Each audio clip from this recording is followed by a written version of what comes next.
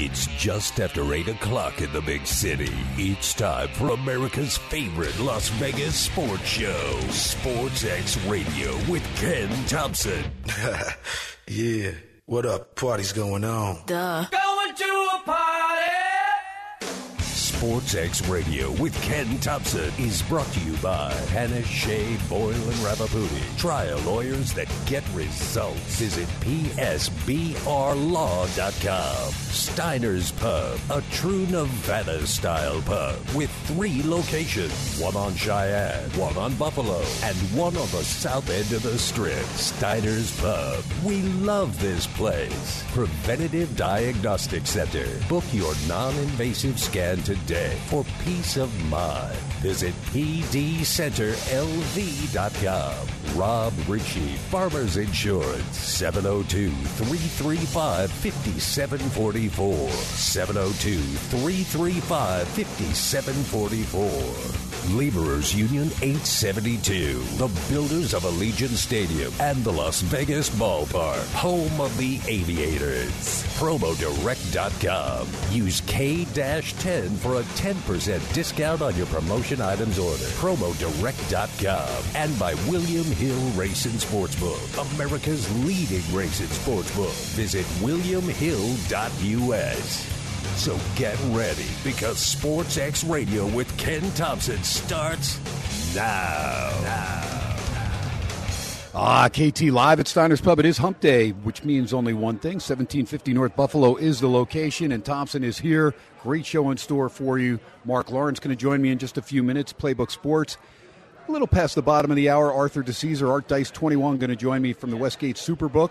Lots going on playoff-wise, NHL, NBA, Major League Baseball out of frenzy. Got the XFL, USFL, all that good stuff going on.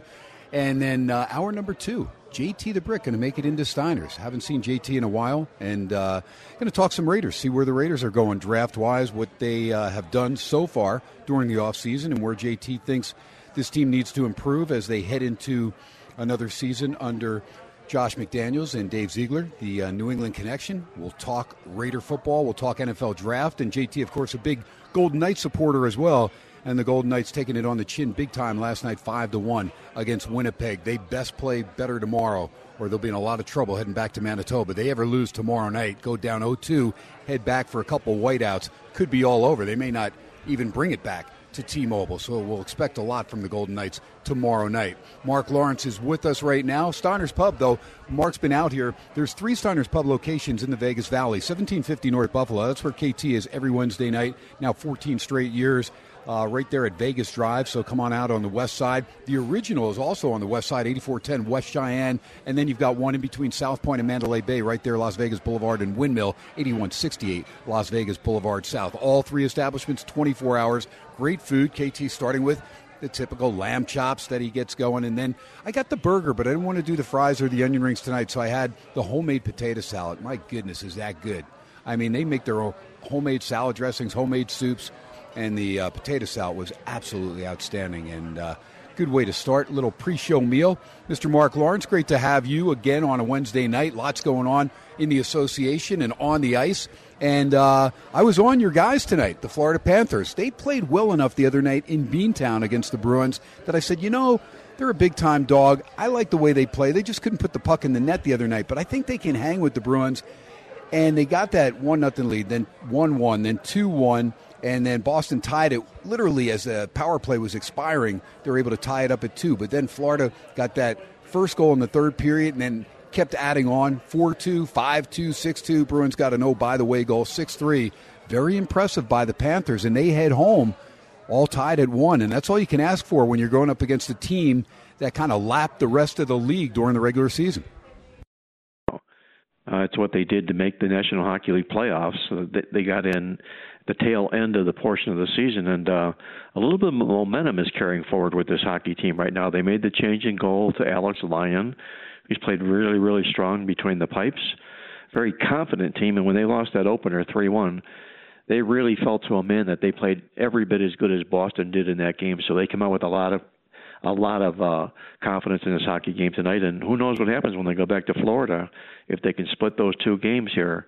I know Boston will look to split, but the Panthers would, I say, going back to Boston 2-2, they feel pretty good about themselves.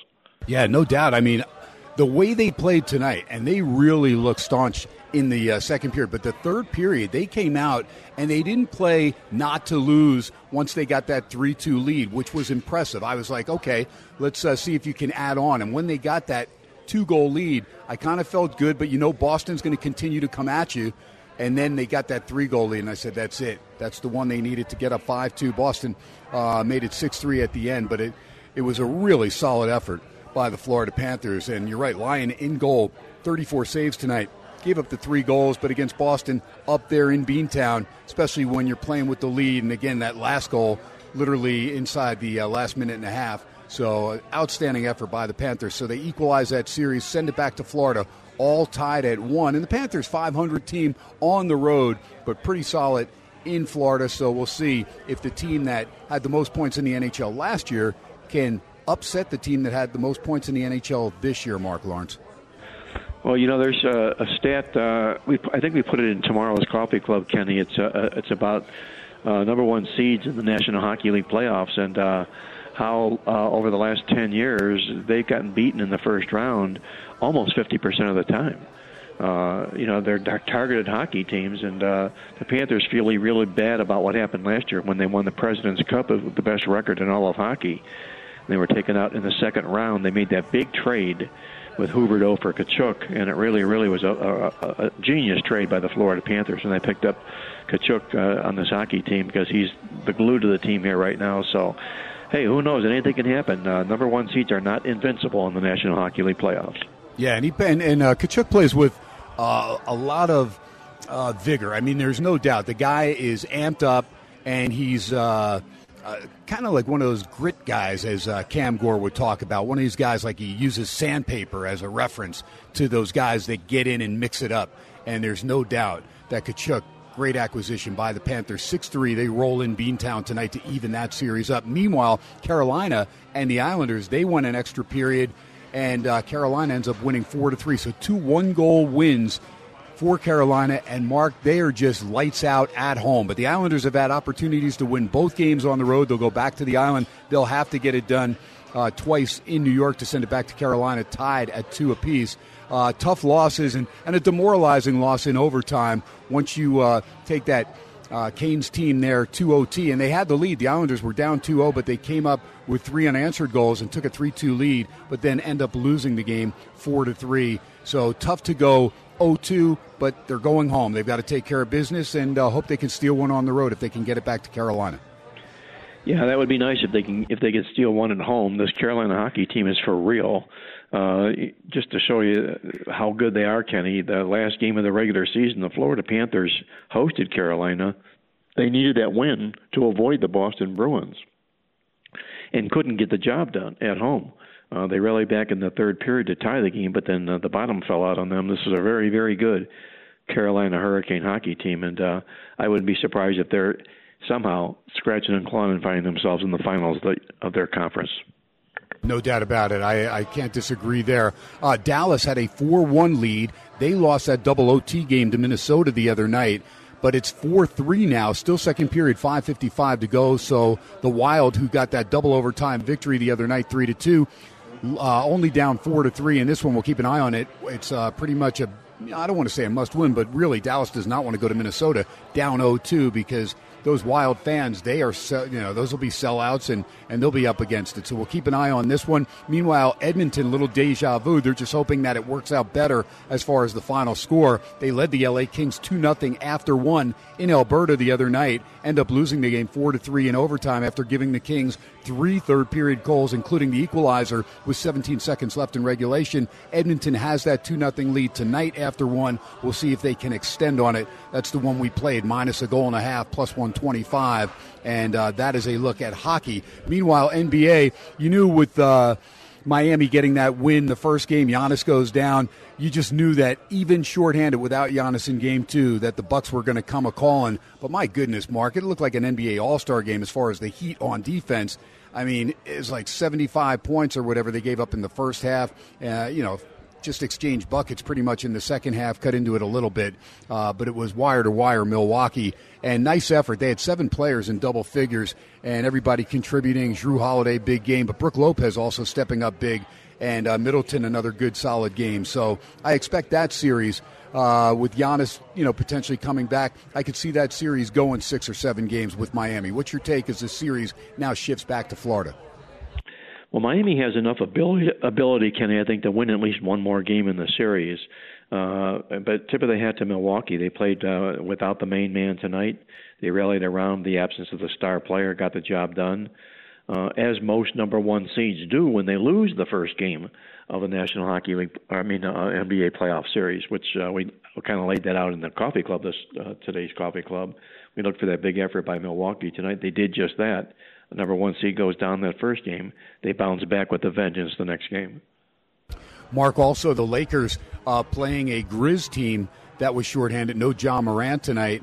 Lakers cut into a double-digit lead. They were down 15 at the half. Several times they got it down to 6, but every time they got it to 6, the Grizz had an answer, got it back up to 9, 10, 11, and coasted to a 103-93 victory. Very solid game by the Defensive Player of the Year, Jaren Jackson Jr., and really, really impressed with the Memphis Grizzlies tonight. They, too, had all 5 starters in double digits, and off the bench, Kennard had 13 points. In fact, they had 7 points in just a few seconds as they got a three-pointer, and then Kennard stole the inbounds, did a step-back 3 and got fouled in the act of shooting, made the free throw. So literally 7 points in just a couple seconds, and that was a big turn there in the first half, helped them extend the lead. They led it 59-44 at intermission, and they win the game 103-93.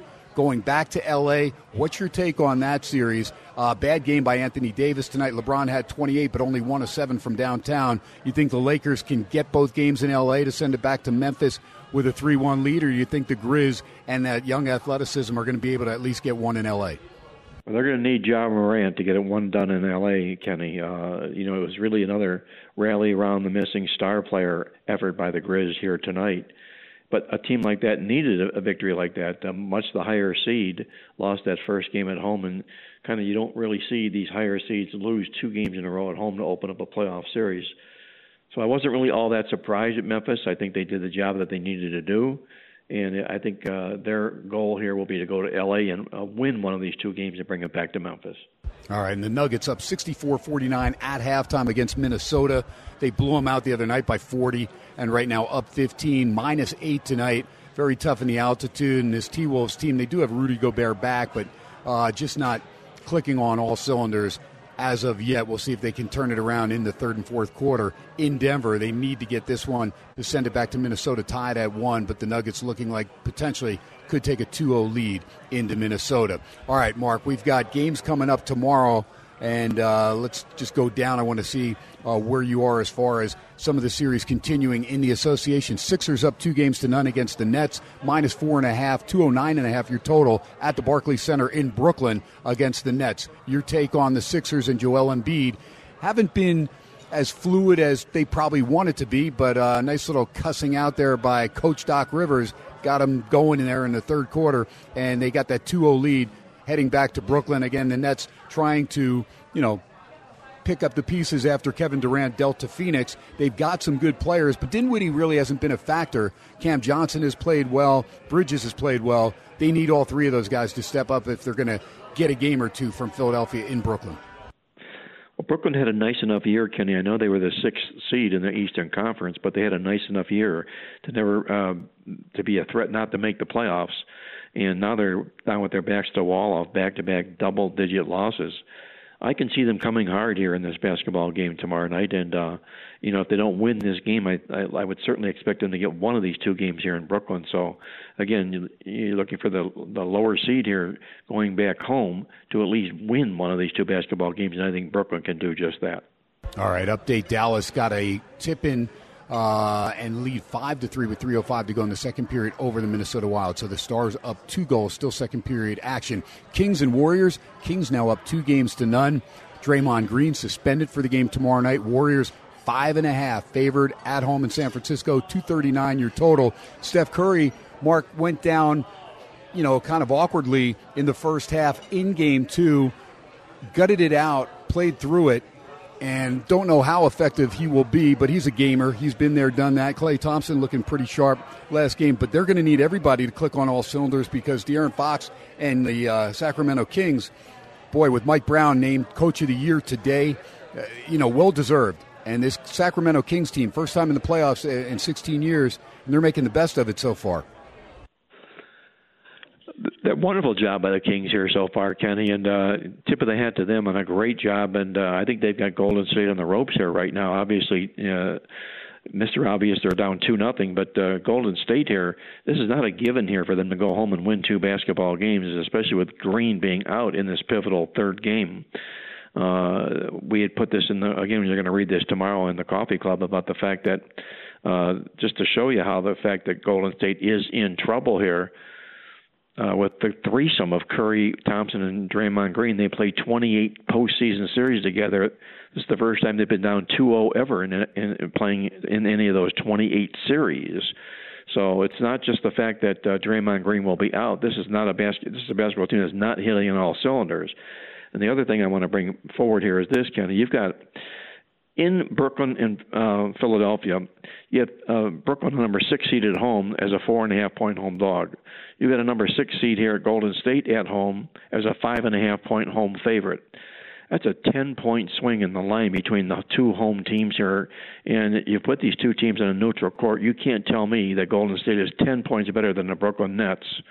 I just don't believe that. Or I think this line is padded for Golden State here out of a lot of name and reputation here.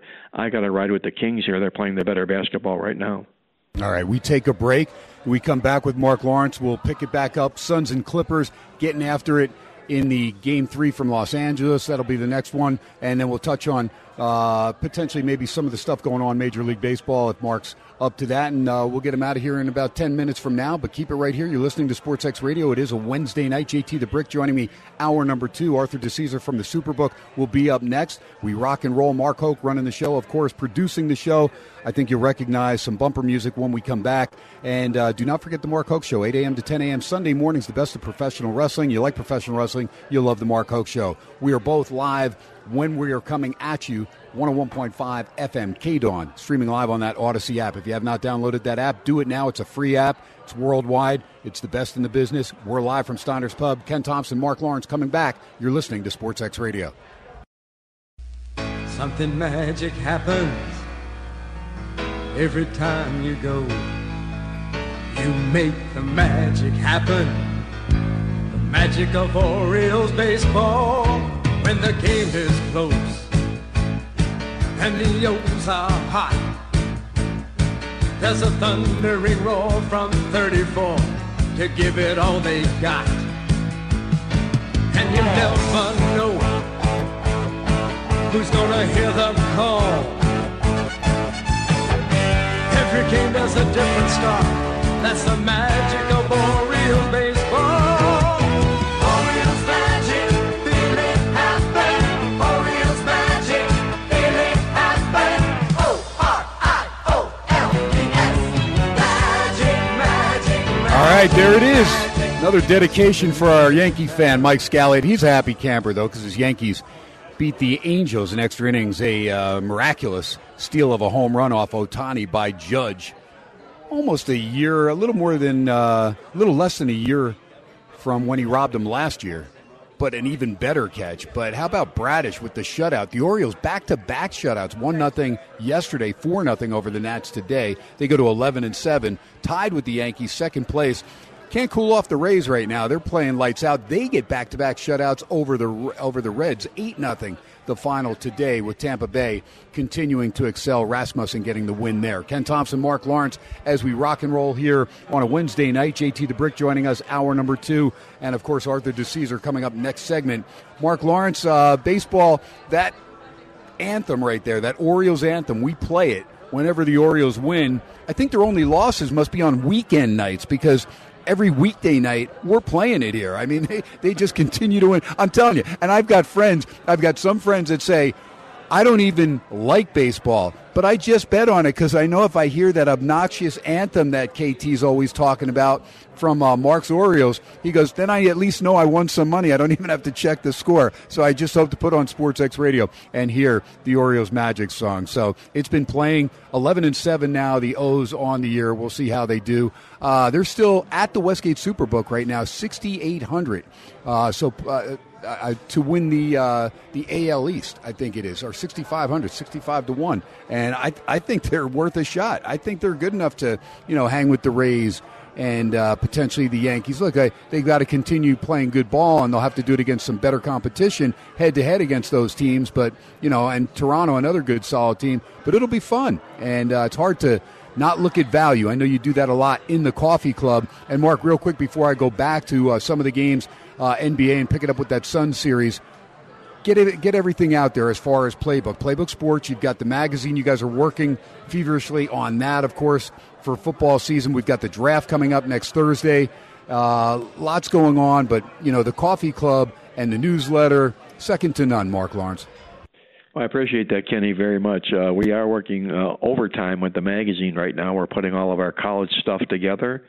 The National Football League draft next week. We'll move over to the National Football League side of things. We got to put our Playbook mock draft together, have that ready by Tuesday in advance of the draft. It's done really, really well since we've been doing it since its inception the last 7 years. So we'll be focusing on that as well. Anybody interested in the Coffee Club, just check it out at playbooksports.com. It's a daily sports e-newsletter. It's in your email box each and every day. A little bit of a review of what's going on in the world of sports, a couple of nice trends and so forth and whatnot you want to read about there as well. And one thing I want to mention here, Kenny, you're talking about baseball. And as I'm charting the pitchers here in baseball, one thing is really standing out to me like a sore thumb here right now. And I know we've had all these rule changes, and we're talking about more stolen bases, shorter games, and so forth and whatnot. But the thing that's really standing out to me as I chart the baseball and I chart pitchers every day is how much the walk-to-strikeout ratio levels have really fallen off the map. And it's incredible. When I'm talking walk-to-strikeout ratios, what I'm looking for is any pitcher that has a 5-to-1 or better ratio and stays in form over the course of 3 games. On an average day in handicapping baseball last year, we would find 3 or 4 or 5 of those pitchers, 6 or 7 of those pitchers. You're having a problem finding one of them today. These pitchers are just not, maybe because they're being forced because of the clock, and they're just not, they have to hurry up their delivery, so forth and whatnot. But walk-to-strikeout ratios are down big time this year in Major League Baseball. Interesting.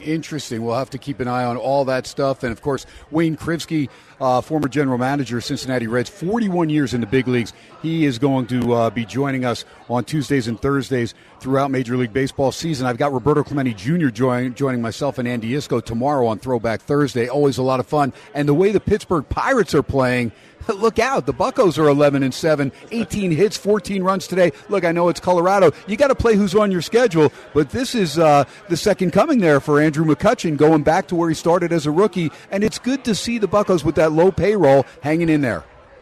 I love that stuff, Kenny. It used to be my Cleveland Indian Guardians that were that type of a team. They've kind of made their own niche here right now, and they've really played themselves in a really competitive team. But it would be really delightful to see Pittsburgh steal that Central Division here. It's going to be tough to catch Milwaukee with the pitching and the hitting they've got there. But nice to see Pittsburgh. Andrew McCutchen, perhaps in his swan song in his career with Pittsburgh. Got to love that stuff. Great stuff, Mark Lawrence. Real quick, Suns and Clippers.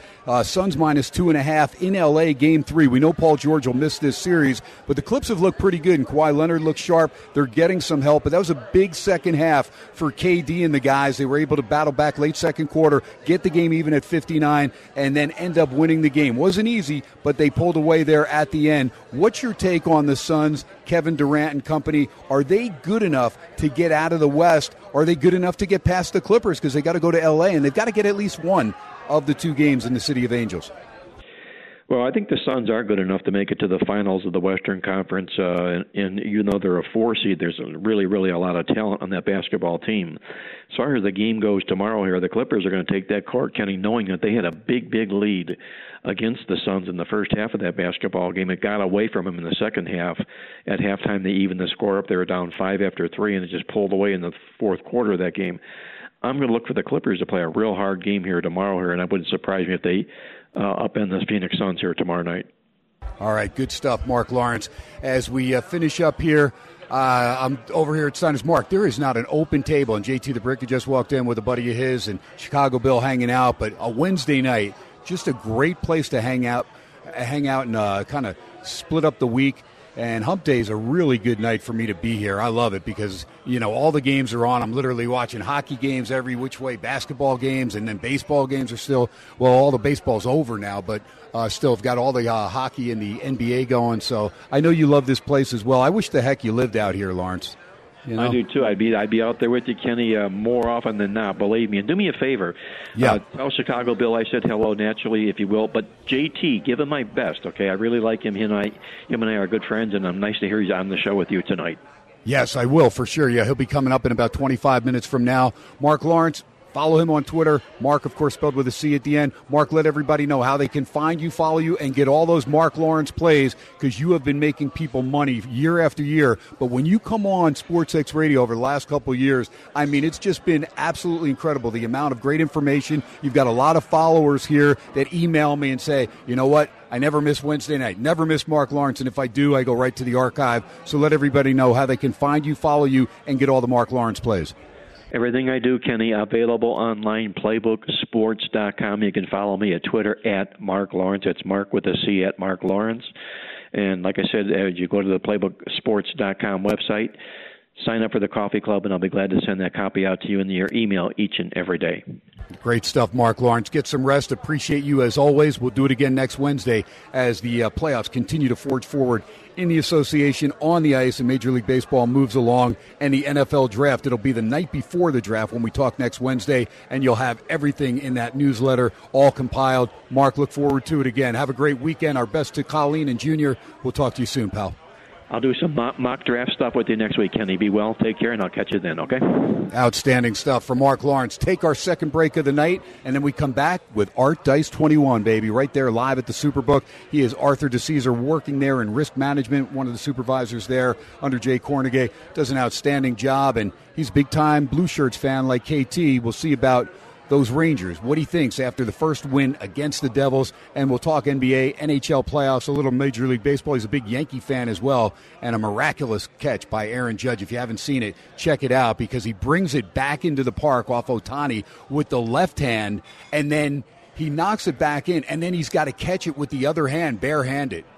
Great concentration by Aaron Judge. My favorite Yankee of all times, 99. I love the guy. All right, we are live from Vegas, live at Steiners Pub, 1750 North Buffalo, 1-3 in the Vegas Valley. Do not forget, they've got their bus trip coming up June 24th. It is their annual baseball trip. I started this stuff with Roger way back when. I think it's year 16, and it's a great game. It's June 24th. It's the Dodgers and the Houston Astros, the defending World Series champions. And then don't forget the semi-annual golf tournament, and there's nothing like it. Now, I won't be there this year because I've got another engagement that particular Friday, but it's Friday, May the 19th. You got to get in there. If you're a solo golfer and you want to connect with some of the foursomes, I'm telling you, there's crazy holes. There's the Happy Gilmore hole where you literally use a hockey stick to putt. I mean, it is fun, and you will meet some incredible people. Most people come back year after year, and Roger Sachs puts it together. I mean, there's drinking on probably 14 different holes out of the 18 set up, and it's at a phenomenal golf course here in the Vegas Valley. We'll talk about that throughout the next couple nights and also on Wednesday nights. SportsXradio 101.5 FM K-Dawn, streaming live on the Odyssey app. Come back with Art Dice 21. Keep it right here. You're listening to SportsXradio with Ken Thompson.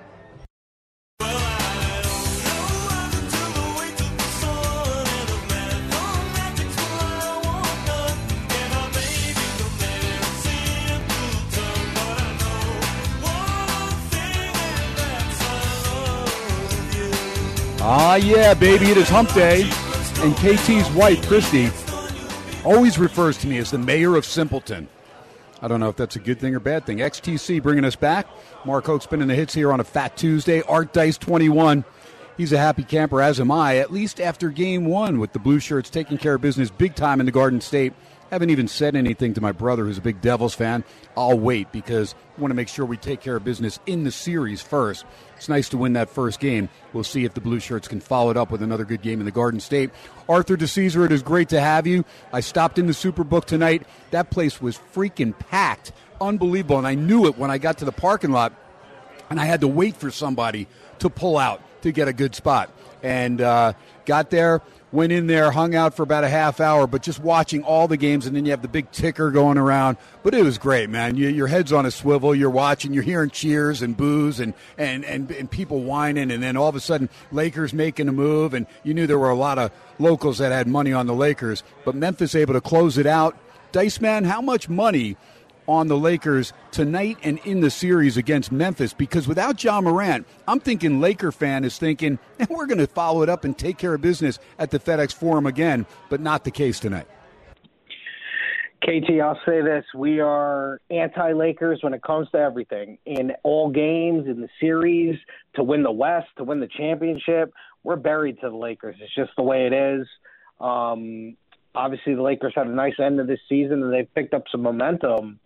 And, obviously everyone thought, all right, Morant's going to be out. They're going to take a 2-0 lead. But, that's how it goes in the NBA. And when a star goes out, it feels like the team rises to the occasion. It also happened in the Bucks game as well. So it just happens that way in the NBA. But we are going to be rooting as hard as we can to, at some point, even if it's not this series, to get the Lakers out of there because of our future liability with them. There you go. All right, so 2-1, L.A. gets a goal, cuts the Edmonton lead in half. This is like deja vu for folks that bet on Edmonton the other night, a 2-0 lead after one, but could not get it up to a 3-goal lead.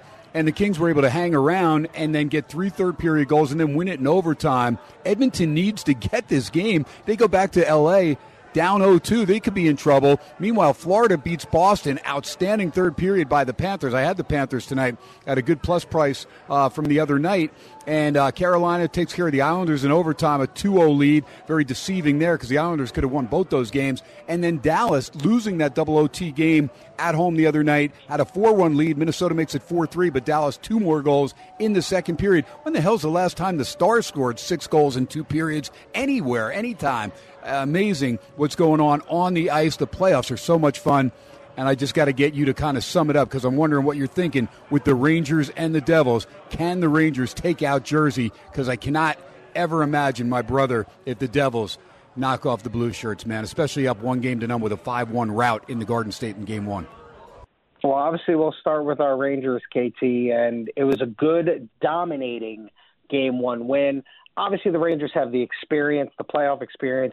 They have the advantage in the goaltending department. They even have the advantage, I think, behind the bench with the coach. But you don't want to overreact to one game. Obviously, they've taken home ice now. This, to me, is still going to be a long 6-7 game series. So I feel good about the Blue Shirts. Everyone contributed. It was a really good effort. You're right. Dallas, incredible that they have 6 goals. But, tough spot for Fleury. Obviously, he has to play because – they're going to sit the other goalie because they played a double overtime game. I understand that's the way it went. And, listen, Dallas did the game in the worst way. We all understand that. You're right. If you're an Edmonton backer or have anything with Edmonton, it's kind of deja vu all over again. They don't seem to be able to put teams away. And the Kings are scrappy. When the Kings hang around, you can't let teams like that hang around. Now, they've already done what they had to do, go to Edmonton and take a game. But if they could ever steal this game too, Edmonton is going to be in a lot of trouble. And the West is wide open with the Knights losing Game 1 and obviously the Avalanche losing Game 1. So all these top teams in the West fell pretty early. I mean, you don't want to overreact to one game, but, man, the West is open, and I think we all kind of felt the West was going to be open. Yeah, and I'll tell you what, when I watched the Golden Knights last night, when they got the first goal to make it 2-1, I said, okay, they're going to regroup.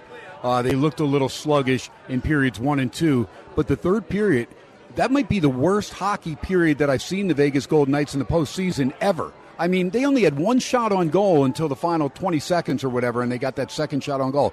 But when you're trailing by a goal at home, you're expecting the fortress, the fans, everything to kind of fall into place.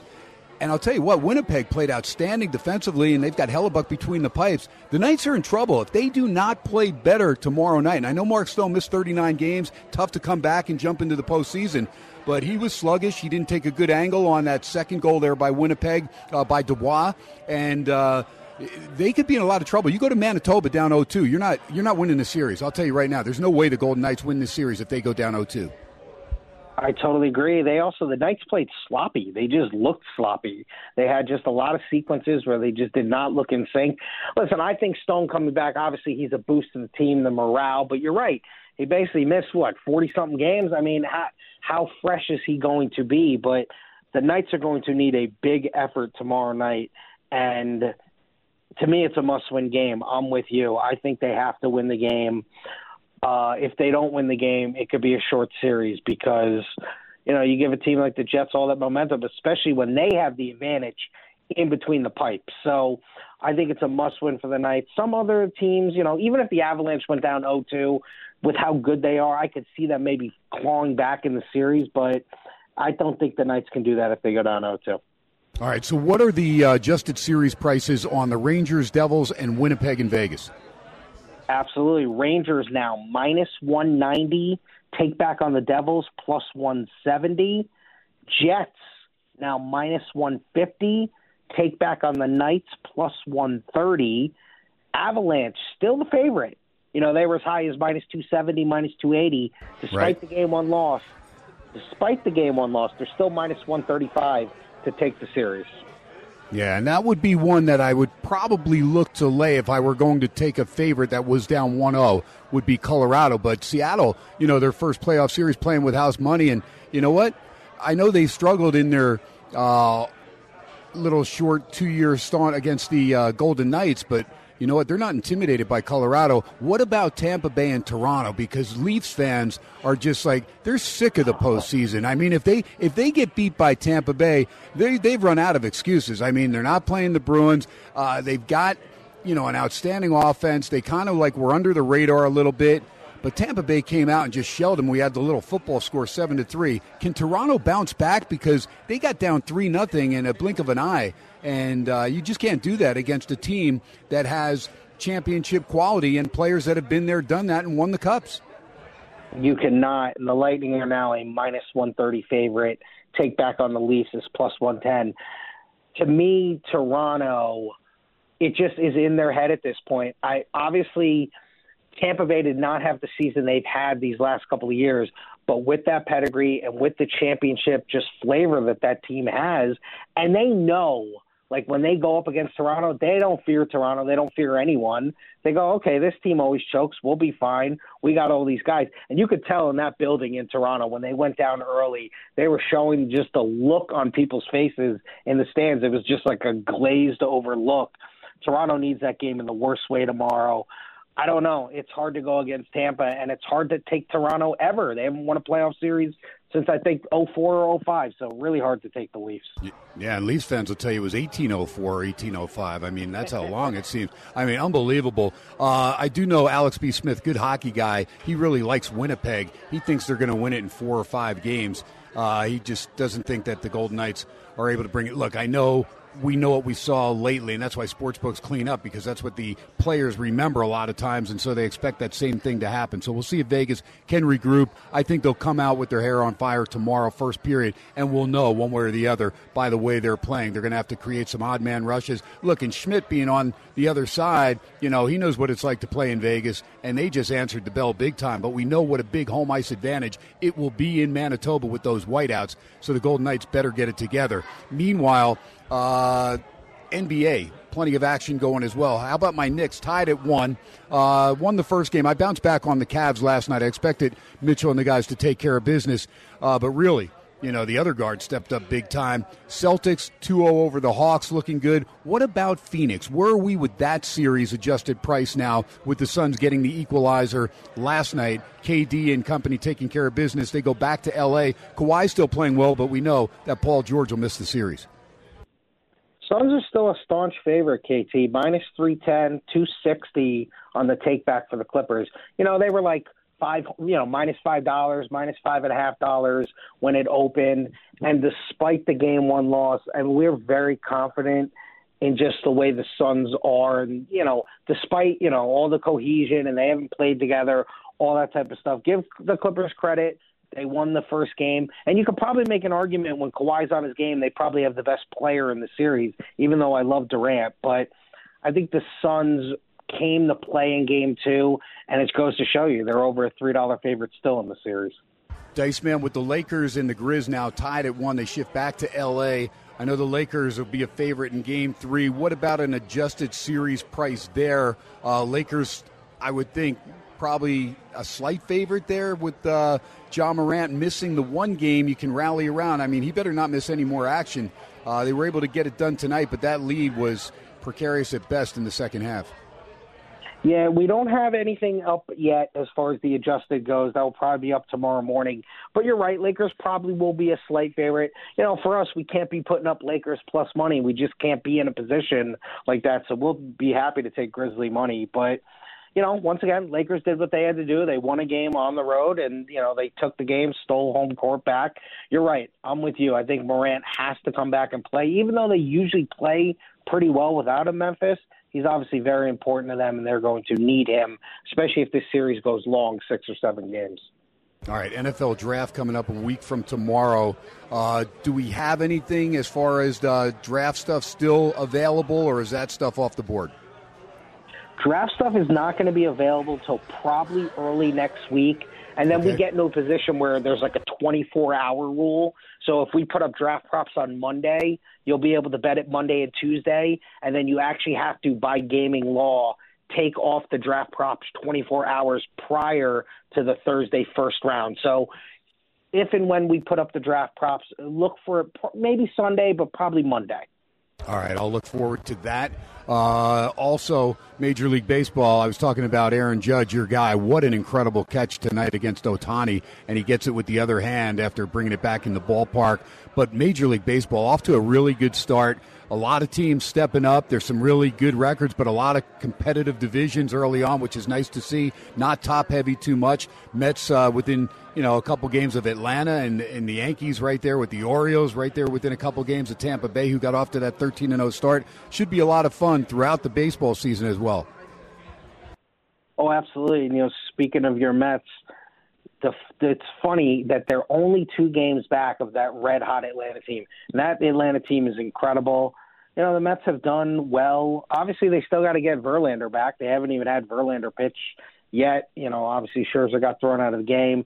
Senga's a good third. So the Mets are going to hang around. I don't think they're winning that division. Atlanta's too strong. But you're right, a lot of surprise team. Look at Arizona. Arizona's been really good with their young pitching. They've kind of hung in there. Texas has been a surprise. Obviously, Tampa Bay got off to that hot start. They're still 16-3, but, the AL East to me is the interesting one because Baltimore, I think, will fade. I'm sorry, Mark. I think they will fade eventually. I think Toronto is, to me, the second-best team in the division, even as a Yankee fan saying that. But, it's tough with that 16-3 start with Tampa. All right, Dice Man, we'll get you on next Wednesday right before the NFL draft. Always appreciate you. Follow him on Twitter at ArtDice21. Dice Man, you got a busy week in front of you. Enjoy it. We'll talk to you next week, pal. Always appreciate you. KT, you're the best, my man. We'll talk soon. There you go. And the Kings did get the equalizer. They tied the Edmonton Oilers 2-2 after 2. As our old pal Vin Scully would say, deuces are wild over there in Alberta.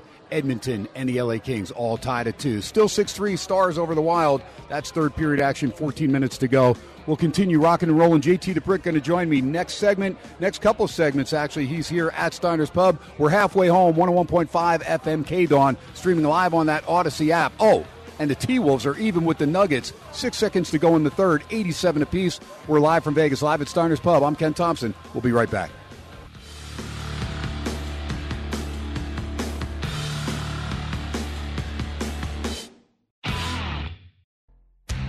Welcome back from halftime. It's just after 9 o'clock in the big city. Time to continue America's favorite Las Vegas sports show, SportsXradio with Ken Thompson.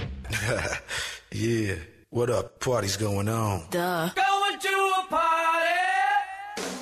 Sports X Radio with Ken Thompson is brought to you by Hannah, Shea, Boyle, and Rapapudi. Trial lawyers that get results. Visit PSBRlaw.com. Steiner's Pub, a true Nevada-style pub with 3 locations. One on Cheyenne, one on Buffalo, and one on the south end of the Strip. Steiner's Pub. We love this place. Preventative Diagnostic Center. Book your non-invasive scan today for peace of mind. Visit pdcenterlv.com. Rob Ritchie, Farmers Insurance, 702-335-5744. 702-335-5744. Laborers Union 872, the builders of Allegiant Stadium and the Las Vegas Ballpark, home of the Aviators. PromoDirect.com. Use K-10 for a 10% discount on your promotion items order. PromoDirect.com. And by William Hill Racing Sportsbook, America's leading racing sportsbook.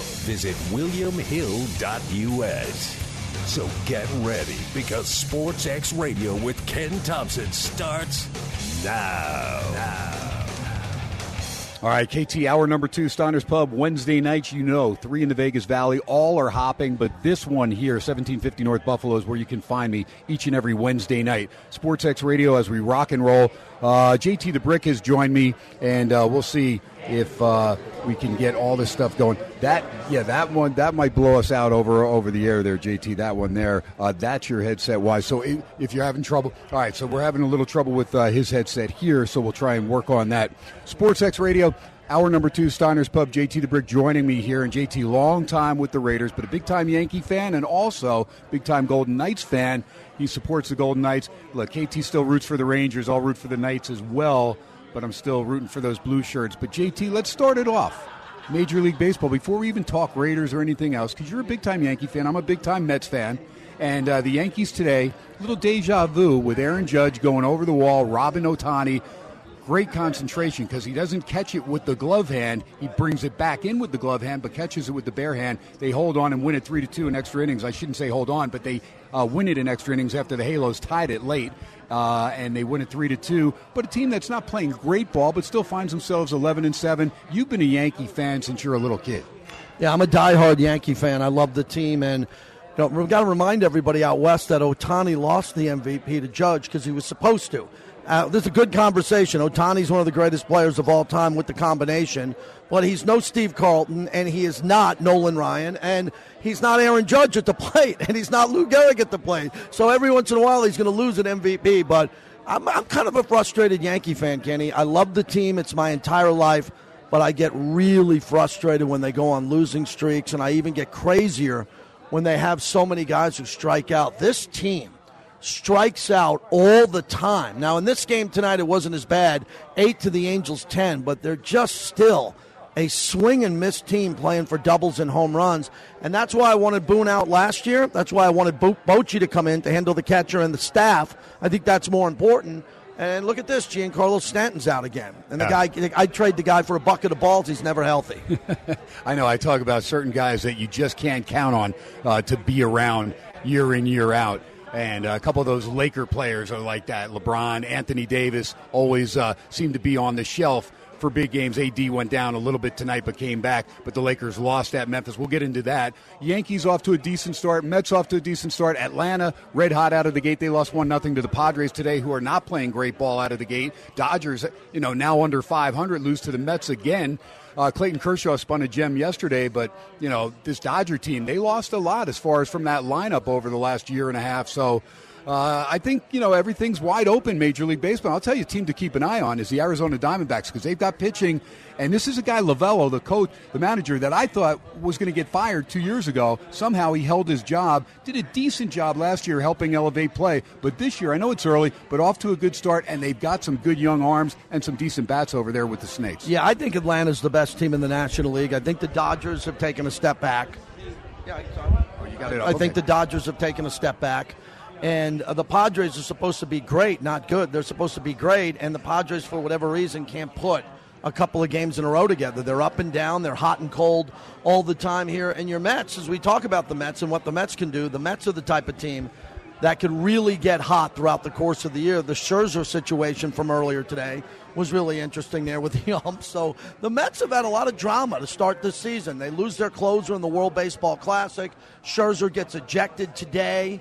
The Mets are a bizarre team. I don't think they're off to the start that Steve Cohen, the owner, wanted. A lot of drama. They're not taking the Yankees off the back page in New York. It's just a little bit weird for the Mets this year. Unfortunately, the Phillies aren't that good. They're not going to chase them down. The Cardinals in the Central. I still think it's going to come down to Atlanta and the Mets, and the Mets better make sure they keep Atlanta close because Atlanta's so fundamentally good that they can go on streaks a couple of times this year. And if the Mets drop 2 or 3 games, 2 or 3 times this year, they could be 6-7 back and playing for the wild card. There you go. And Scherzer, of course, with the glove. And I think then he switched the glove, and they still had some type of substance either on the hand or on the glove. Next thing you know, he gets tossed early, 3rd inning or whatnot. But they still end up beating the Dodgers, so take 2 out of 3 in that series thus far. So good to see the Mets off to a decent start. Like you said, Atlanta playing great ball. Got shut out today. That's a rarity for the Braves. Very rarely get shut out. And, 1-0. Padres needed that game just because, they're not playing well at Petco Park. They have been struggling mightily.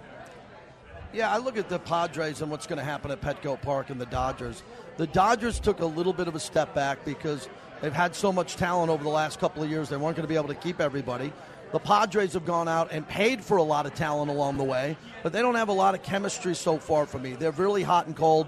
As good as the Padres are, and the lineup is loaded and getting Tatis back, and I'll tell you a little bit more about him in a bit here. Machado is batting .241. Soto is batting .194. How in God's name could Soto last year when he slumped, this year when he's slumping, they went after Soto because he was arguably the best swinging player in the National League, opposite of Trout in the American League. Since the Padres got him, this guy can't hit his weight. And this is getting concerning now because tonight he had a decent game. He went 2 for 4, but he's batting .194. He's off to a terrible start. They need Machado, Soto, and especially I'll ask you, what do you think is going to happen to Tatis this year? Because he leaves in shame to the suspension. He's only hitting minor league baseball and practice pitching staff baseball. What happens when he sees a major league 96-mile-an-hour slider? You think he's going to turn on it? I don't know. All I know is he's going to hear it from the opposing crowds, that's for sure. He's already been hearing it from minor league crowds, which is good. Anybody that's caught cheating, I have no problem if they hear the business. That's why the only thing bummed me really about the COVID deal was that a lot of those Astros got off the hook with what they did with the garbage can crap. But is what it is, JT. Listen, Padres, Dodgers, a lot of people early on prognosticating, saying it's a 2-team race, that's it. Arizona out of the gate nicely. The only team over 500 right now in the NL West. But then tomorrow night, Roberto Clemente Jr. comes on the show. What about the Pittsburgh Pirates? Another 18 hits today. I know it's Colorado, but they swept the Colorado and took care of business. I like this Pirates team, and it's good to see McCutchen back in a Pirates uniform, belted another 400-plus foot home run, his 4th of the season today, and all of a sudden they find themselves, the Pirates, right there in the hunt there. Brewers in first place, and I'll bring that up there. But Brewers in first place, but the Pirates are right there in the Central, sitting at 12-7. Cubbies 11-6, but the Brewers 14-5 with another comeback win today. Going to be a lot of fun, and the Redbirds 8-11. They're not going to stay there. No, the Redbirds are going to come back. I don't pay. I'm an American League guy, but being a sports talk host, I'm following everybody, and I think the Pirates story is great because they got a beautiful ballpark and they don't spend and they're terribly run. If they can stay anywhere near the wild card for most of the year, that should keep that baseball park open and packed and people coming out there because it's one of the best experiences there. If I'm a Cub fan, my wife is a Cub fan, they got a plus 39 run differential. I'd be happy with the Cubs there.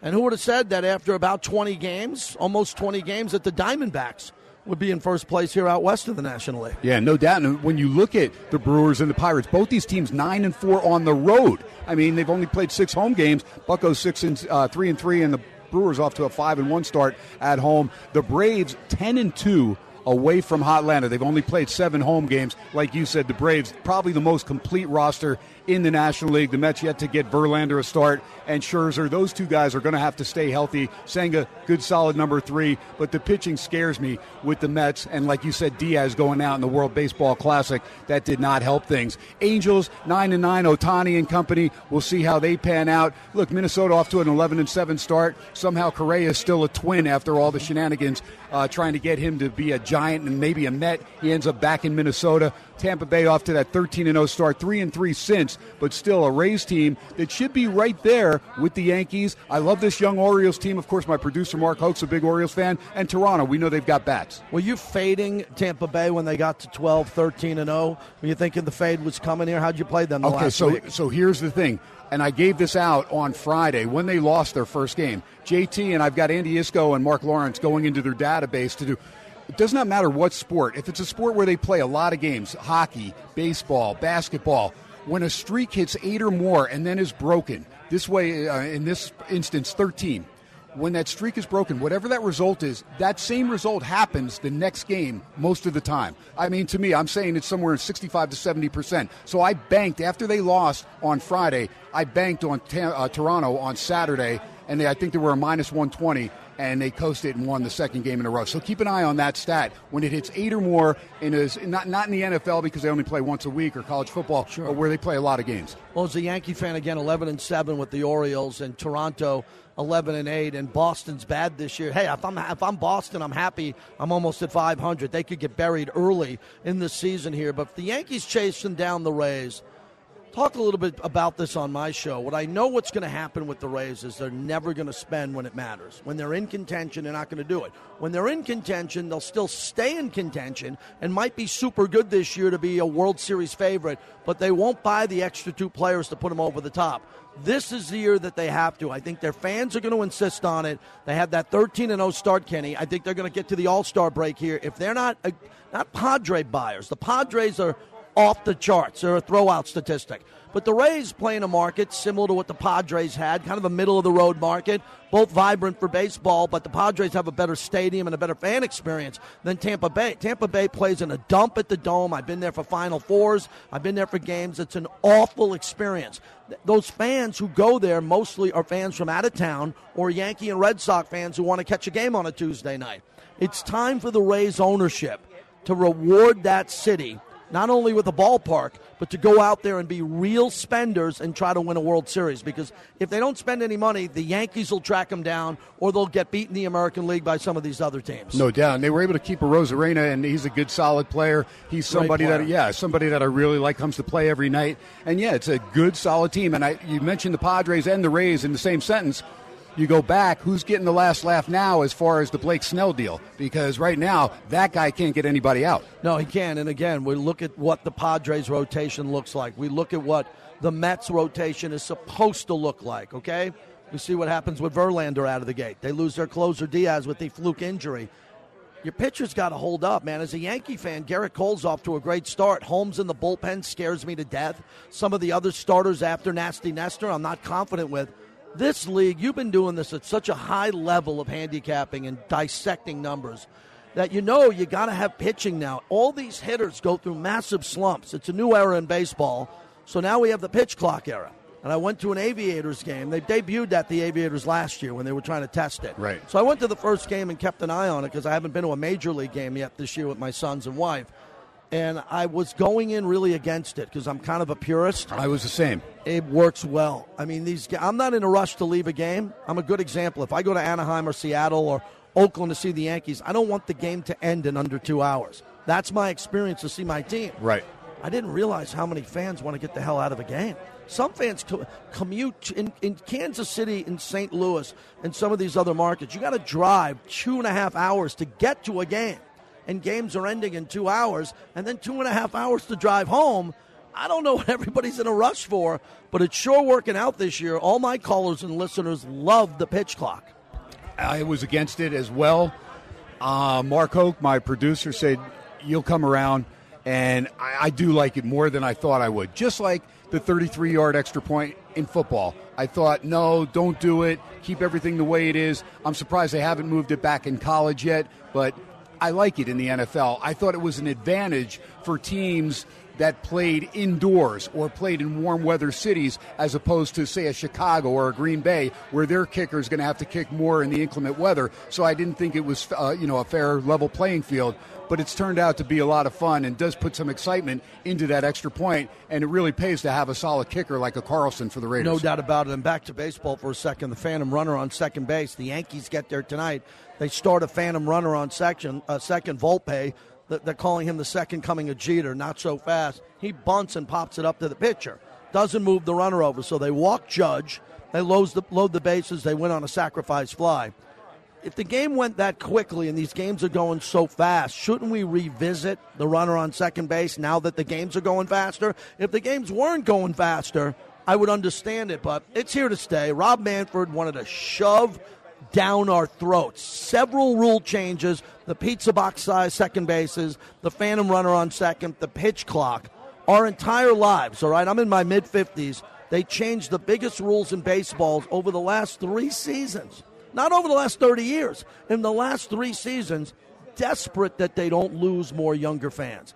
They believe this. Someone's scaring them like a ghost. If you don't fix the game and make it a little bit faster, you'll never get a 12 to 17-year-old baseball fan again. They're all going to bury, and they're on defense now. Baseball's scared of losing fans, so they're changing the game. I can't argue when you look at the way the kids grow up with everything.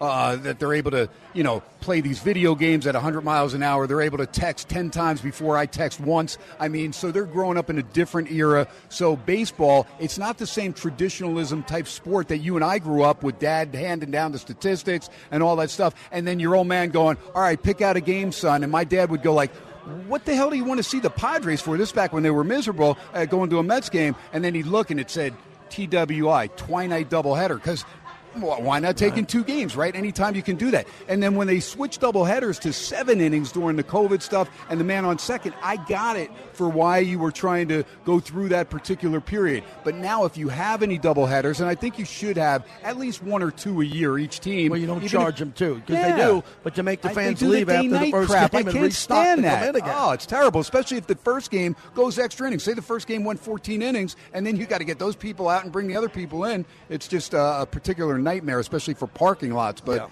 is what it is, JT. Anyway, I'm hoping your Yankees do well enough to create another Subway Series, because I need to beat you in a Subway Series so I can die in peace. That's all. You might get the Subway Series. I don't know if matter of fact, I'll tell you this, Kenny. I think we'll see a Subway Series in the next 2 or 3 years. I think you're going to have, with Steve Cohen owning the Mets, with the Yankees and Judge is in his prime right now. Okay, he was a late bloomer to get to this point, to get an MVP. He's the captain. They lock him up for all those years. I think you're going to see the Yankees in a couple of World Series, multiple, and I think the Mets are going to get to 1 or 2 in the next 4 or 5 years with this Cohen payroll. That's why he got Verlander and Scherzer past their prime or at the end of their prime, because he wants to win now. So I think there's a chance to see it. It's just going to be, how would you like to watch the Tampa Bay Rays and the Braves in the World Series? You would, because you love baseball. Most of the country would not. Yeah. You want to see the star teams. And I think the Dodgers blew their window. Dodgers should have won. They had a chance to do what the Astros did. Win 2 World Series in 4 years, 3 in 5 years, be one of those teams. They won 1. I have an asterisk next to it because of the COVID. I don't have an asterisk on the Lakers because they played every game in the regular season and they played every game in the playoffs in a very tough environment without family, in the lockdown and all that. Dodgers winning, I put an asterisk next to that because what they play, 60 games? Did I get that right? Yep. So I cannot put them as a real World Series winner since the last time they won, because I don't like that short season of COVID. I don't call it legitimate. Yeah, but the one time they did get jobbed, as did the Yankees and Chapman, by the Astros with the cheating. So, they probably win that one, or it's probably a Yankee-Dodger World Series. But credit to the Astros. I was banging that garbage can drum more than anybody. They deserve to be – they were scoundrels and cheaters. But this last one, they took all that heat in every ballpark. They went through hell on the road. And then they finally cleaned up their reputation, and they won it clean. I got to give the Astros a lot of credit on their recent World Series. Yeah, some of those guys were gone already and avoided the real wrath of the fans because of the COVID coming into play. But we'll talk about that down the line. JT the Brick is here with me. We've got an NFL draft coming up next Thursday. Raiders got a lot of work to do. I want to get JT's take. The Raiders have made some moves during the offseason already, but I want to get his take as far as the direction of this team. Do we look at this team to be anything as far as contending-wise in the AFC West alone? Because we know that Sean Payton taking over in Denver is going to help elevate Russell Wilson's play and the Broncos. We already know the Chargers are a bear. They've always been a bear for the Raiders, especially trying to block Bosa, Khalil Mack and company, and, of course, Kansas City's Kansas City. That's where the draft is at. We'll talk to JT the Brick when we come back. You're listening to SportsX Radio 101.5 FM KDAWN, streaming live worldwide on that Odyssey app, AUDACY. Keep it right here. We're live at Steiner's Pub. You're listening to SportsX Radio. We'll be right back live from Vegas.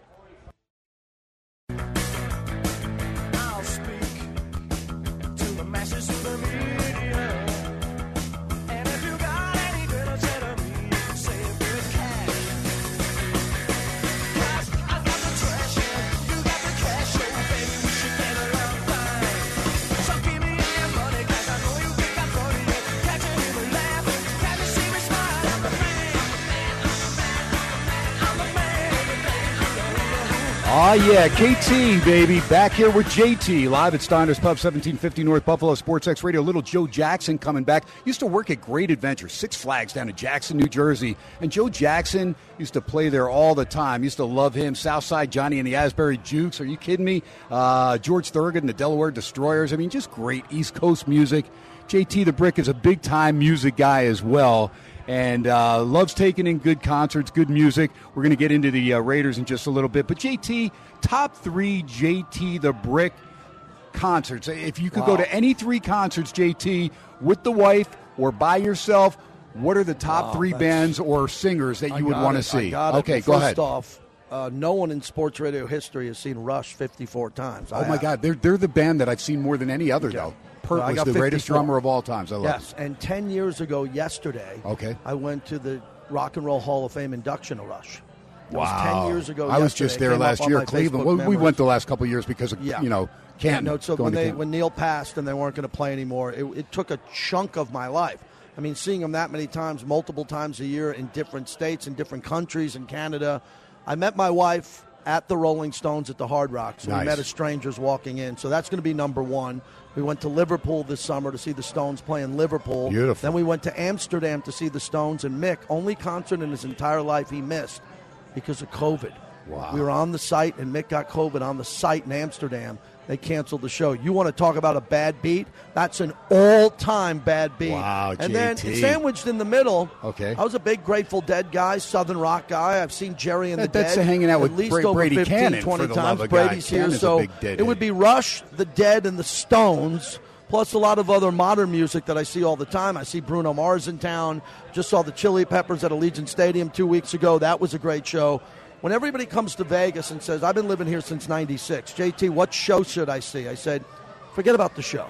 Just look at the concerts and our residencies. You can see Sting, Adele, Bruno Mars, Aerosmith, Maroon 5. The residencies up and down this strip are amazing. So my wife and I, we're concert lovers, we're concert goers, and music rocks my world and rocks my radio show. Bobby Machado comes out of every break with something we talk about 2 minutes before we come back. We look at the music and say, what type of mood are we in? Let's come out with blank. And we love to play music to fuel the pace of the show. All right, so one of my favorite ever, because we were talking baseball, interviews at a residency was Tim McGraw. Tim and Faith over there at the Venetian did their Soul to Soul tour a few years back. So Tug being his dad, and I had no idea about how the story was. I knew he didn't know Tug was his dad initially.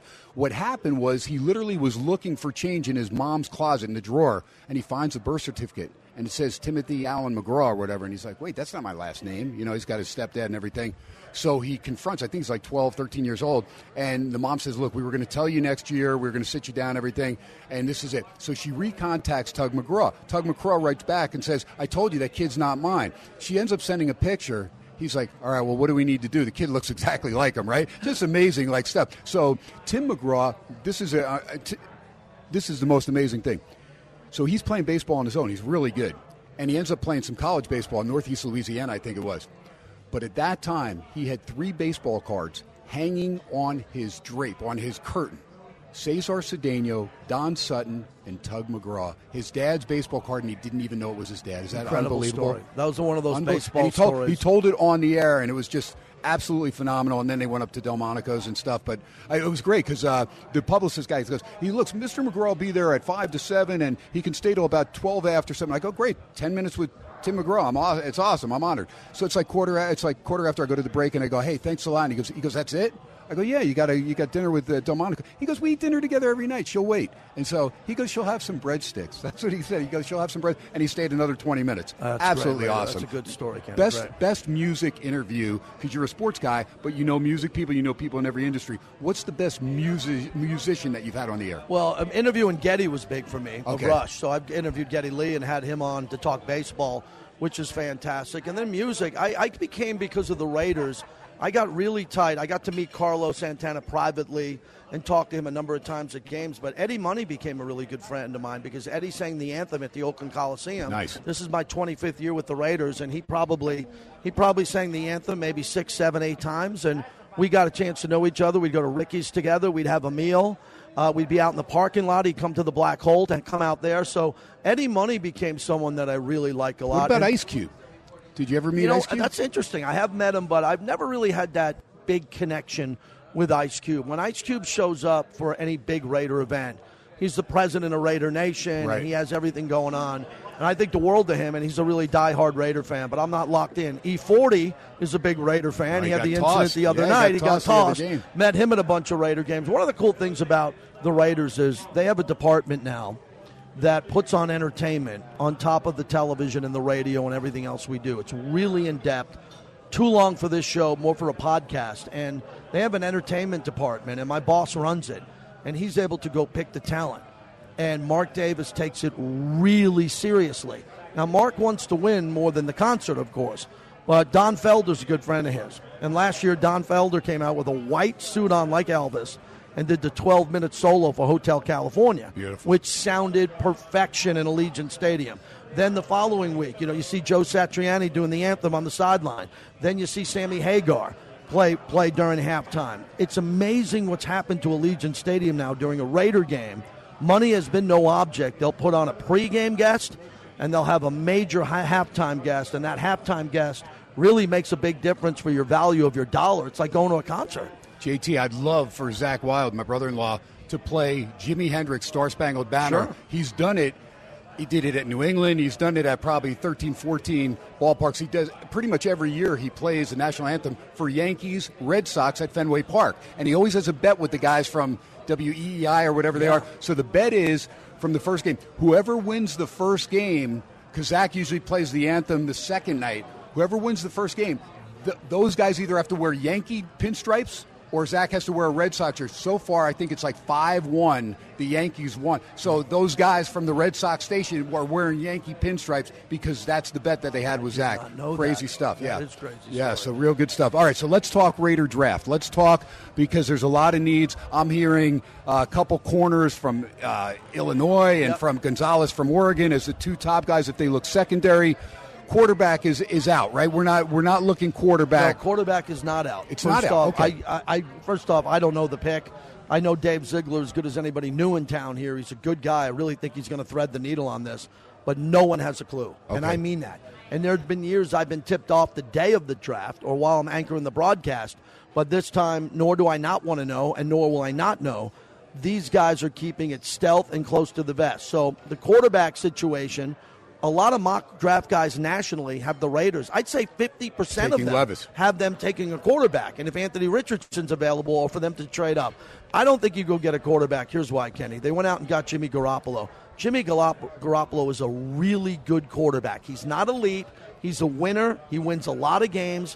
When he is 100%, you can't predict he's going to get injured. You got to assume he's going to be 100%. He's going to be better in the red zone than Derek Carr was. And Derek was a good player. I have a lot of callers on my show that say, they think it's a lateral move or Derek was better. I say, okay, let's play this game. I agree with you. It's a lateral move. It's a lateral move, but what happens if Garoppolo is 10 to 20% better than Carr just in the red zone? I'll take that lateral move all day long. And I love Derek, and he's a friend, but I think Garoppolo is a better decision maker in the red zone, which Josh McDaniels requires on a fast-paced offense where the ball's supposed to come out correctly to the guy who's open and quickly. And he's going to demand that, and he gets it from Jimmy G. So if the Raiders take a quarterback and park him behind Jimmy G, here's what we're going to learn. We're going to learn that the Raiders are caring about the quarterback at the highest level you can imagine as the franchise face for the next 10 years. Okay. Number two, Jimmy G's not going to be here long. Not. He'll play year one. Maybe the guy comes in like Mahomes to Alex Smith in week 12 or 14. Jimmy won't be here after that. And it says that the Raiders didn't make it a priority with that first pick to get a defender, which is their biggest need. So if they do take a quarterback, believe me, they're going to love that quarterback. They're going to have a big reason why they took him, and there'll be no doubt in your mind and my mind that Dave Ziegler believes this guy is too important to pass on. Okay, what about offensive line? Because the kid out of Northwestern's pretty good, and I know they went last year, and I thought Parham did a nice job at right guard and at center. You keep Illuminor and Bars, on the left side.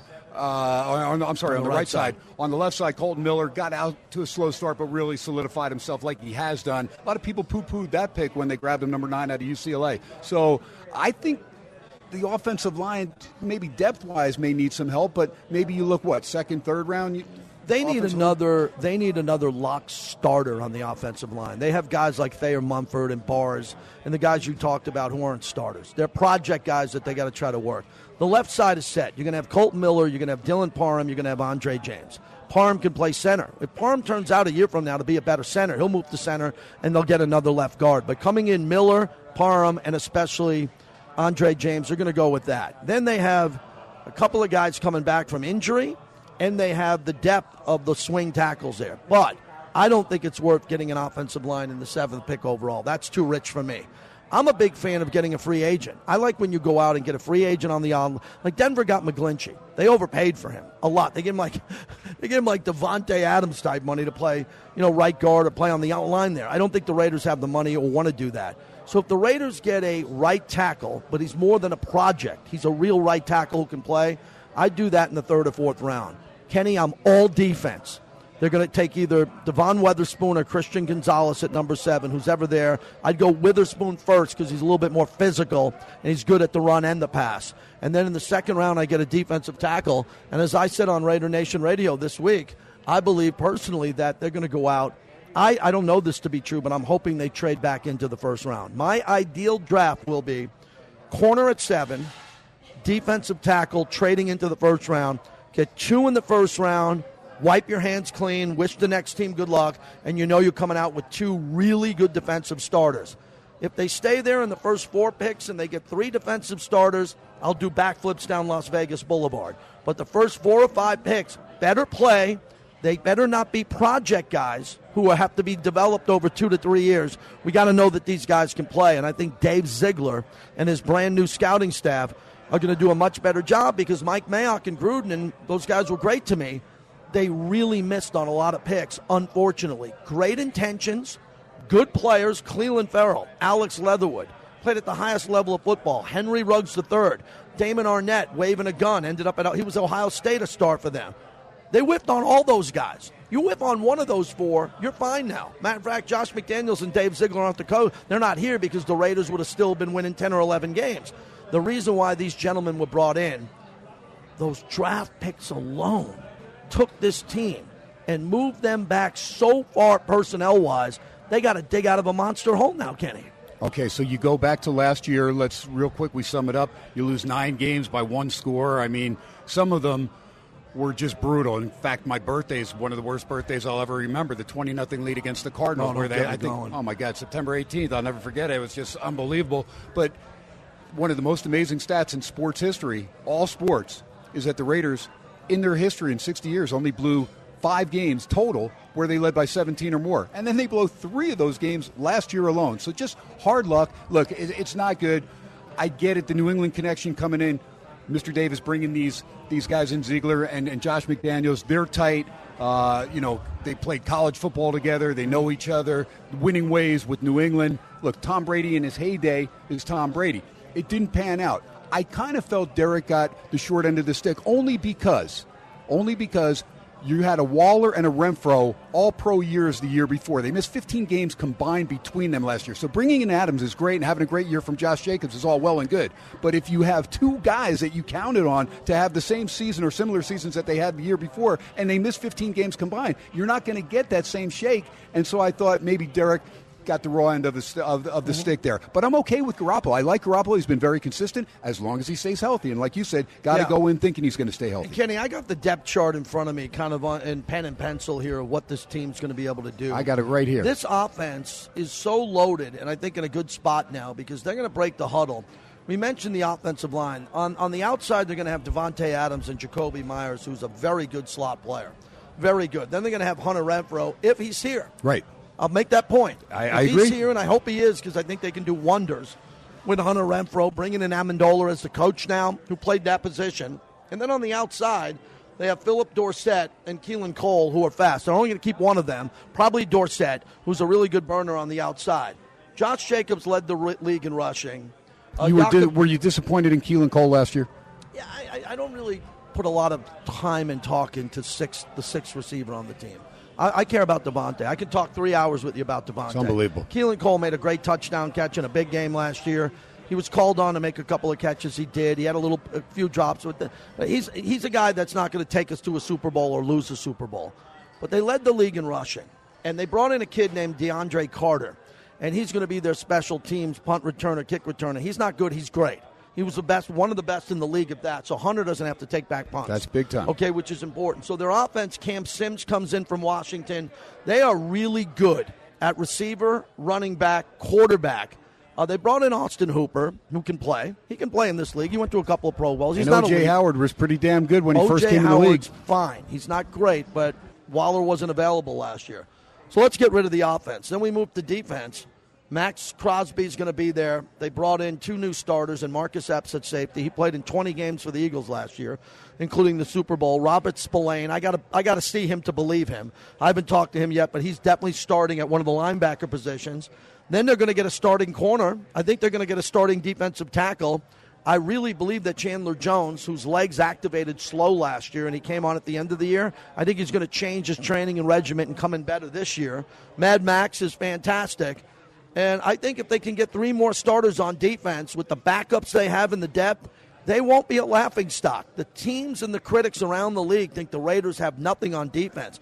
They didn't take into account the draft is coming up a week from tomorrow. If the Raiders thread the needle and get 3 to 4 players who will start, they're going to be fine because then the offense will have 11 starters instead of 6 or 7 and rotation guys. So there's a lot on the line next Thursday. McMahon comes over, takes over special teams, and Trent Sieg is gone, long snapper. A lot of people don't look at long snapper, but he has a lot of chemistry with A.J. Cole and Daniel Carlson. Those 3 guys were, 3 peas in a pod. They bring in the kid from Denver, or not a kid, a veteran in Bobenmoyer. So he'll be fine. I mean, look, again, Sieg was once a Raider, always a Raider. You know, you're a diehard Raider fan. We wish him well. He's not here. He's the long snapper. He contributed well, and he got along with everybody, but I'm not going to spend a lot of time debating a long snapper. I need to know that Nate Hobbs, if you get Christian Gonzalez and you have Nate Hobbs, and then you take one of these several guys that they brought in, David Long Jr., Sam Webb, Duke Shelley, the new guys in, and one of them pops, then you're going to have Christian Gonzalez or Devon Witherspoon, Nate Hobbs, and one of the 6 or 7 guys competing for that final 3rd spot. That's fine. They'll be good. They won't be great, but they'll be developing a young Nnamdi Asomugha, a young player that could be a star maybe in this league. Kenny, the one point I want to make before the top of the hour is there's so much importance on this draft. I love free agency. I take the bait. I love looking at the quarterback in the draft. I love all the shiny objects. But these guys come from a different culture. It's really different, man, and a lot of Raider fans got to get over it. They've been really giving these guys a bad, raw deal, because these guys are coming in here breaking it down because they see the structure of the former scouting department, the former way they did it, evaluated films, and they came in and said, we're not going to disrespect those gentlemen, but we do it completely different where we come from. And we're not. Matt Patricia hasn't done well. Josh McDaniels as a head coach hasn't done well, and they're going to try to turn that around. But the scouting department is rooted in the principles of Bill Parcells and Bill Belichick.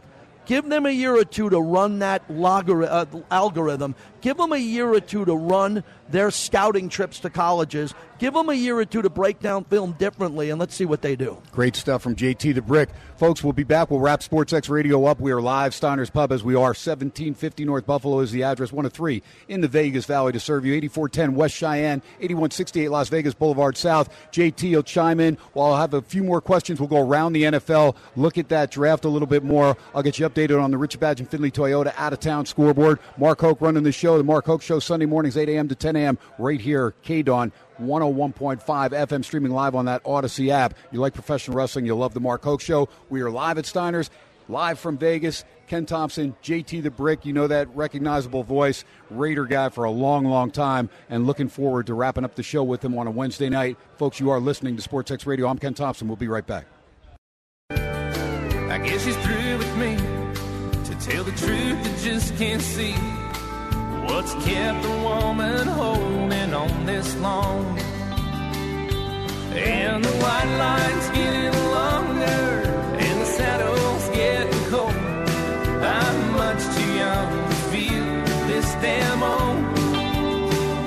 All my cards are on the table with no waste left in the hole. I'm much too young Yeah, we are back on a Wednesday night Hump Day. KT picking out some of that music, not the Orioles Magic song. That goes every time the Orioles win. Mark Hoke's Orioles Magic song plays, and they won again today 4-0, shutting out the Nats. Back-to-back shutouts for those O's to go to 11-7, tied with JT the Brick's Yankees, second place behind Tampa Bay's Rays. But a little Garth Brooks, and he had a great concert at Allegiant Stadium. And there's just certain songs that I really enjoy, and sometimes I'll just write them down and I'll do the music. But most of the nights, Mark Hoke is spinning the hits. Real quick, Richard Badge and Finley Toyota out-of-town scoreboard. Just update, the Nuggets were able to hold off the T-Wolves, who really made a nice game of it in the third quarter. And the Nuggets actually cover by a point. -8, they win it by 9, 122-113. Game flies over the 222. Bucks cruise over the Heat without Giannis, 138-122. 7 guys in double figures, 6 of them with 17 or more. The Grizz hold off the Lakers without Ja Morant, 103-93. Head back to L.A. tied at 1 apiece. On the ice, we've got one game going. Edmonton leading the L.A. Kings down to 1:05 to go, third period. Kings will be pulling the goalie. Florida doubles up on Boston, evens that series up. They go back to Florida tied at 1. Carolina 2-0 lead now over the Islanders with the OT victory over the Isles 4-3. And Dallas pulls away from Minnesota. Was 4-3, finishes 7-3. Stars even that series after losing in double overtime the other night to the Minnesota Wild. Ken Thompson and JT the Brick. And JT, we've got plenty of action. NBA and NHL playoffs going to continue. Major League Baseball. Really fun watching the major leagues. A lot of competitive games and divisions now. I know it's early on, but it's a lot of fun. Talking NFL draft with you, talking Raiders. But what about some of the other teams? Teams like Denver and the Chargers and Kansas City in the draft, of course, in KC. And just when you think KC might kind of like relax and say, we got another Super Bowl, they don't. They continue to go out and tweak that roster year after year. Kansas City had a great draft last year. That's the only reason they won the Super Bowl. They did. Kansas City lost Tyreek Hill. They lost players. They reloaded, and they did great in the draft. Seattle's the only draft that was better last year.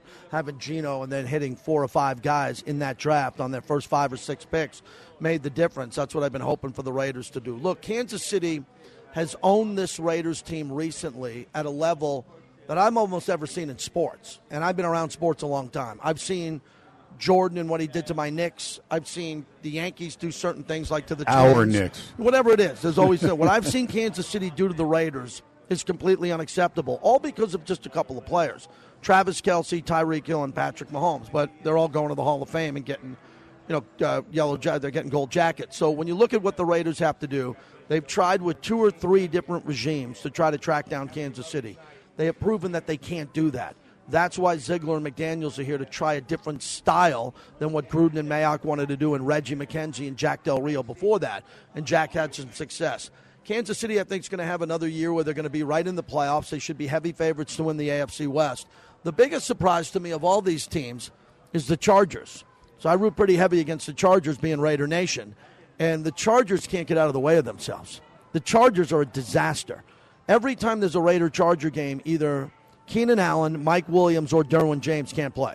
One of them. If they all played in the prime of their careers, the way Tatum, Atkinson, and Biletnikoff never missed a game against the Kansas City Chiefs, that's why the Raiders were better in this rivalry. And then Justin Herbert blew a 27-0 lead. Kenny, I've told you this privately in the press box and as a friend. He's the best quarterback prospect I've ever seen since John Elway. Better than Andrew Luck. Better prospect than Peyton Manning. The skill set that I've seen him play with when he plays in Las Vegas and I'm on the field or I'm there. And I saw him in the COVID game where there was only 9 people in the stadium. I've never seen throws like that. He's not going away anytime soon. He is a very good player, and that team's going to be good for a while. And then Denver, thank God I got that right. All these national pundits, radio and TV, last 2 years, and especially Russell Wilson coming in, they're going to the AFC Championship game. No, they're not. They gave up a lot of players to get Russell Wilson. They haven't been very good. The Raiders fired Vic Fangio and Nathaniel Hackett. The Raiders did because they couldn't beat the Raiders, and that gets more heat than Denver than anything. But they're going to get it right with Sean Payton. And I don't know how long it's going to take, but Denver's personnel is not as good as you think, especially if Russell Wilson isn't playing at a Hall of Fame level anymore. Yeah, and Joe Lombardi takes over offensive coordinator there for the Broncos as well. It should be interesting. No doubt Sean Payton stepped away from the game for a little bit, worked in the booth, so stayed on top of everything, and it'll be interesting to see how he helps out Russell Wilson get back on his game. But you're right, Cortland Sutton and Tim Patrick stepped up big time last year, was really the surprise. If Jerry Jeudy can pan out and be that solid route runner that he was at Bama, they could have a lethal receiving core, no question about it. And they have some pretty good tight ends. Dulcich, outstanding from UCLA. I like the way he plays. No doubt. I'll just tell you about the Raiders again. The Raiders were a 6-win team. When they won 10, they probably shouldn't have won 10, but they did. They won 4 in a row at the end. They were very fortunate who they played, when they played. But Rich Bisaccia deserves respect on his name. He won those games. Josh McDaniels, Dave Ziegler took a look at the roster when they took over, and they didn't have a lot of time. They vetted the Raiders just as much as Mark vetted them. They agreed to terms. They became the GM and the head coach. And then they had to get to their first draft without their first 2 picks because of Devontae, first and second round. So now they have a full arsenal of draft picks. They brought in really good players in the offseason, not on defense. If the Raiders have a great day Thursday, but more importantly Friday, I think the Raiders are going to at least quiet their critics a little bit, because those critics, Kenny, right now, they're chirping. They're real loud. There you go. You laid the goal and a half with Edmonton. You got it. You got the empty netter 4-2. They beat the Kings. That is a final. Gave that out and got it late. JT, real quick. Golden Knights in action tomorrow. They've got to take care of business. Got about a minute and a half. But if they go 0-2 back to Manitoba, they're done. I'll be in the building tomorrow night. I'm going in, and I've been to a few games this year. This is a must-win for obvious reasons. This is not a very good Winnipeg team, but they're physical. They're pushing them around. They intimidated the hell out of them in Game 1, and they're going to have the same game plan. And they got a hell of a goalie in Hellebuck when he gets that. going. Yeah, Eichel's got to step up. Stone's not ready to play. They brought him back too soon.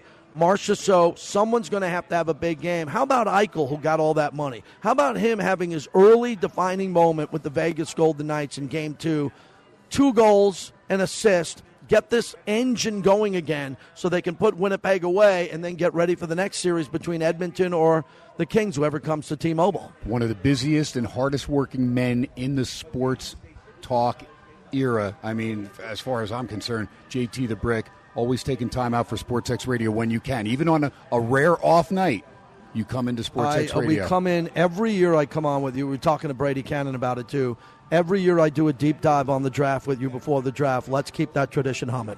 JT, love you, man. You're awesome. Folks, follow him at JT the Brick on Twitter. He is one of the best in the business. He is a true gentleman and just an outstanding human being. Love the guy, and he takes time out for SportsXradio. That'll do it for us on a hump day. Tomorrow night, Throwback Thursday, Andy Iskoe in studio at PSBR Law Studios. And, of course, Roberto Clemente Jr. will join us in the first hour. Looking forward to AI and myself keeping you updated on all the NBA, NHL playoffs. Chiming in, of course, with our producer, Mark Hoke. The Mark Hoke Show, Sunday mornings, 8 a.m. to 10 a.m. That'll do it on a Wednesday. Till tomorrow, you know the rules. No drinking and driving, no texting and driving. Most of all, God bless our troops. God bless you. Live from Steiner SportsXradio, I'm Ken Thompson. I've enjoyed it. Have a great night, everybody. Talk to you tomorrow night. God bless. Good night, everybody.